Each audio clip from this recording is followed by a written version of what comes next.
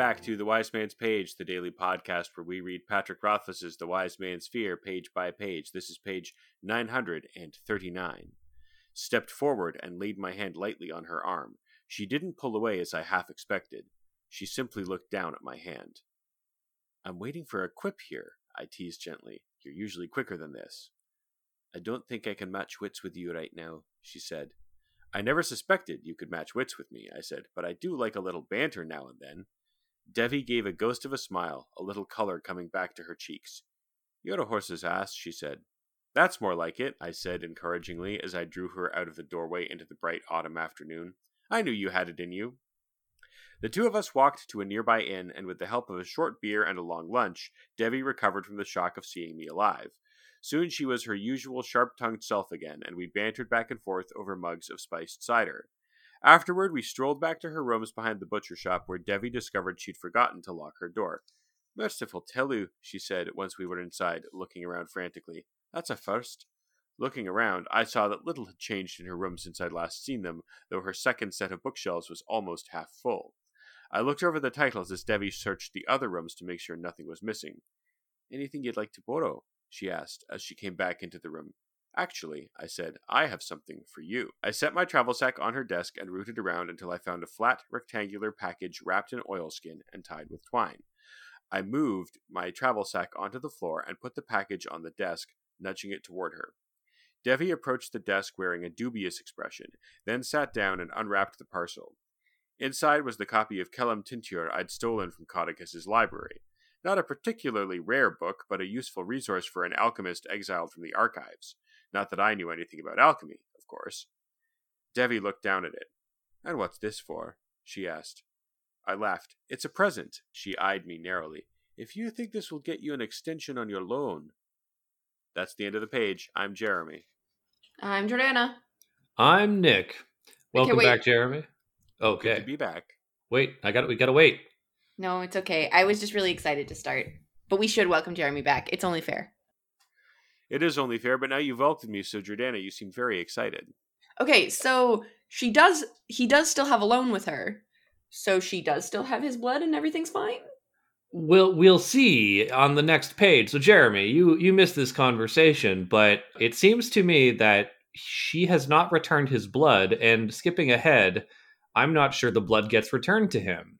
And I think it's odd that Kvothe would forget that she has the blood. So I'm sort of trying to piece together what's happening in this scene to see if I can make it make sense. The first thing I want to talk about is the business with the door. It passes pretty much unremarked. Like, Kvothe doesn't seem to think much of it. And Devi, bustles off to the other room to make sure that nothing is... her other rooms to make sure nothing was missing. Yeah, so Devi is out of sight for a minute. There's a theory online that there's someone meeting with her when Kvothe meets her on the previous page, and that person is hiding and then escapes while they're away, which is why the door is left ajar. But that doesn't work for me because she invites him in. If there was someone she was hiding, she wouldn't have invited him in. She would have said, let's go talk outside right away to give them space to leave. The other option is that someone has broken in and, taken something. Another option is that she has contrived this so that there is some deniability for the fact that the blood is missing. And the final one is simply that she's so discombobulated at seeing Kvothe alive that she's just out of sorts and has forgotten to lock the door for the first time ever. Yeah. Now, you know me, I'm a big, the curtains are just blue kind of guy, but I don't quite buy that. I think of those four possibilities, I do like the notion that this is her covering her ass for why the blood is missing, because I kind of think that if she thinks he's been dead for 9 months, then she's probably assumed that he's not going to come back and pay that loan off because he's dead. So what harm would there be in, giving his blood to somebody? What could they do with it? He's dead. Yes, especially when it's a high price that she wants to drive for it. I think that's extremely likely. And I think that's why she's so discombobulated. Not just that he's alive, but also she's going, oh shit. Yeah, that's how it reads to me. Exactly. And so let's keep an eye out. Like I said, it seems odd to me that Kvothe doesn't seem to remember that the blood doesn't get returned. The other thing that is worth mentioning is that she's kept his talent pipes all this time, and the blood was sealed with his talent pipes as a stopper. So she's had the means to open and reseal the blood all this time, if it ever came to that. Not that I think that ends up being... Sorry, he used the talon pipes to seal it. She doesn't have his talon pipes, though. She does. She has the talon pipes as part of the... Oh, that was his collateral? Loan. Yeah. Oh, okay. Collateral. Yeah. We'll see the inventory on, I think, the next page. So maybe we can wait until then. Is Kellen Tincture the book that he's trying to make Bast read? Yes. I think so. Yeah. Cannot verify, or what could verify, but I'm lazy. But I think so. Now, do you think that when he kept that book from Caudicus's library, he kept it as a present for Debbie because he knew she wanted a copy? Could be. I guess that at the time, he doesn't mention what book it is. So when he takes it, he just says, "I stole a book." So I almost wonder if Rothfuss was like, I'll just, he'll have a convenient book ready whenever he needs it. Oh, like in Dungeon World when you're a wizard and you just have a bag of books and you can pull out a book on whatever topic you want. Exactly. Or like in Blades in the Dark when you say, actually, we did this flashback, and then you do the scene where you do the thing. Yeah, but you know what? I actually think that this was carefully set up because I think it's a little too convenient that you've got a character who desperately wants access to the archives and can't get it, and a sympathist library left behind where no one's really going to go poking through those books except for Kvothe. I think that this was set up from the moment that, I think at some point in drafting this, Rothfuss was like, oh, I can have Kvothe give Devi one of Caudicus's books. She wants this book. I'm going to set it up. And the fact that Kvothe doesn't mention what book it is, foreshadowing its mystery. It's something we can go back and look at and go, aha, clever Rothfuss. The other piece, perhaps, is that it's continuing to mix the ideas of alchemy and Davy in our minds. Because she gets the book on alchemy, Kvothe goes, I don't know anything about alchemy. His blood is presumably used in the alchemy. So maybe it's a bit of work being done to reinforce, Davy and alchemy are connected. I would also like to make a small interlude to say that Jeremy did not use the right verbiage. It is well done, Rothfuss. That's true. I regret the error. Yeah, normally I prefer my meat rare, but when it comes to Rothfuss, I don't mind well done, Rothfuss.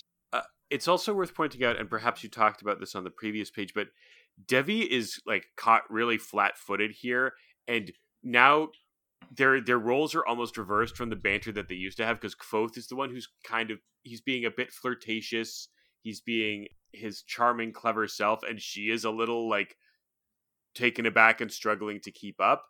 And I think that is another mark of the confidence he's gained on his many travels, and particularly his. It's also because she thought he was dead, right? Yes, for sure. Okay.